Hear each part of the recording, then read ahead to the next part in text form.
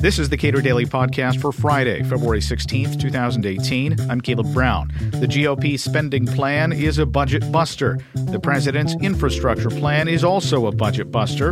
And while there are some real cuts in spending, overall spending is very likely to go up over the next 2 years. Chris Edwards directs tax policy studies at the Cato Institute. He comments. President Trump introduced his long-awaited infrastructure plan last week, and one way to think about Trump and infrastructure is he's pushing 4 different sorts of policies. The first one is already enacted into law, and that was the corporate tax cut. More than 3/4 of all U.S. infrastructure is in the private sector. Broadband and pipelines and that sort of stuff. Cutting the corporate tax rate will boost private infrastructure investment. The second thing Trump's been talking about is deregulation. So it takes years and years and years of permitting and environmental regulations. These are barriers to new highway projects and the like. Trump is promising to reduce the regulations and the permitting process to speed up investment by state and local governments in infrastructure. So that's a good thing. Trump's third piece is privatization and so-called public-private partnerships. Trump proposes to privatize the federal government's electricity utilities like the Tennessee Valley Authority. He's promising to privatize the 2 federally owned airports in Washington, D.C., National and Dulles. So that's a good thing. The fourth piece of Trump's infrastructure plan is not so good, and that is spending $200 billion more federal dollars to try to induce more spending by state and local governments. So it's that spending part that is misguided, and we don't need it. We should be thinking more about decentralizing infrastructure to the states. What do we know about the costs of the inputs to infrastructure? Trump has talked about limiting imported steel. Steel would seem to be a fairly important input to any infrastructure plan. It seems that maybe they're at cross purposes. Right. There's no doubt that the Trump administration doesn't seem to understand that import barriers, it's not just about U.S. producers. There's a big issue in the cost. We want the lowest cost of production in the United States, and you don't do that by putting import barriers on. Trump, on the other hand, he is promising, as I said, to deregulate the permitting for infrastructure. Republicans often push repealing the Davis-Bacon labor laws, which pushes up the cost of constructing highways. So there's a bit of a mixed policy going on here from Republicans. Trump has talked about boosting infrastructure spending by $200 billion over 10 years, but his infrastructure plan is $1.5 trillion. That means lots of state and local new spending, presumably, on infrastructure.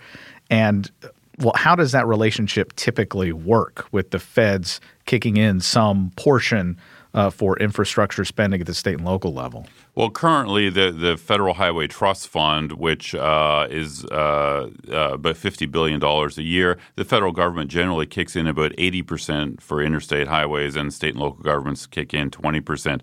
Trump wants to reverse that in his main new program.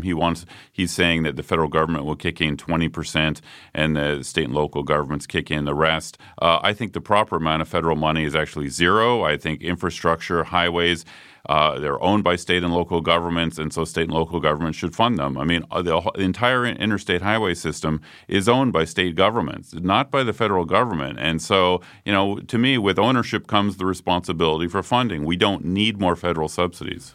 Now, when the federal government kicks in money for infrastructure broadly defined, typically there are strings attached. Does this encourage states to go for the shiny new project, or does it encourage states to deal with things like sewers, the things that aren't really sexy in terms of headlines or photo ops, but things that you expect state and local governments must do? You put your finger on something really key, and that is for decades, the federal government has been trying to spur state and local governments to spend on brand new, shiny bits of infrastructure like light rail lines is the classic example. But the feds generally don't subsidize maintenance. So we've got all these brand new light rail lines all across the country which don't make any economic sense, and they're running into these massive maintenance problems, not just in Washington, D.C., but in other cities like New York and Philadelphia as well. well. You're absolutely right. It's a big problem when the federal government is incentivizing the states to go out and spend on a lot of new infrastructure that they won't be able to maintain.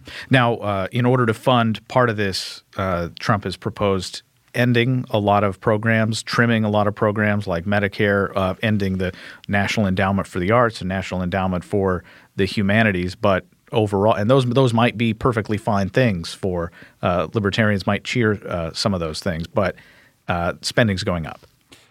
You're right. I mean, Trump's new budget, like his budget last year, has a lot of good spending cuts in that Cato Institute scholars would absolutely support. The problem is, just last week, Congress passed a giant spending increase bill, $300 billion just over 2 years.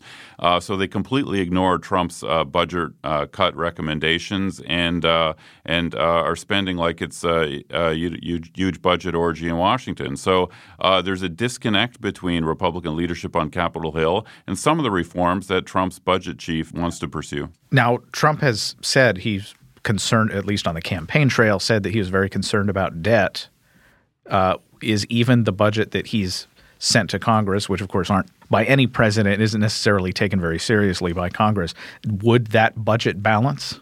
Well, it's funny. For years, Republicans, both in Congress and Trump last year in the White House, proposed budgets that would pretend to balance at the end of 10 years so they could claim that they're for balanced budgets. This year, they have abandoned that. The reality is the gap between the spending and the revenues is so huge now. The deficit's going to be over $1 trillion next year that even Trump's budget director, Mick Mulvaney, who's he's a good guy, he's a fiscal conservative, he's abandoned it, and they don't even try to balance the budget on paper anymore. So what should the president be proposing? What should Congress be doing to, close that gap? Well, all that said, to be optimistic, there are cuts, I think, that at least the Trump administration should fight for. We have a big farm bill up in front of Congress this year. That should be a good fight. The Trump administration has proposed some farm subsidy cuts. Farm subsidies are one of the most ridiculous programs at Washington. It's basically reverse Robin Hood stuff. You take money from average taxpayers, you give it to wealthy farmers and landowners. Make no sense. So I hope the administration and fiscal conservatives in Congress fight over some of those issues this year. I see news outlets like the New York Times, the Washington Post, and others, when they use the phrase crumbling infrastructure, they don't put it in quotes.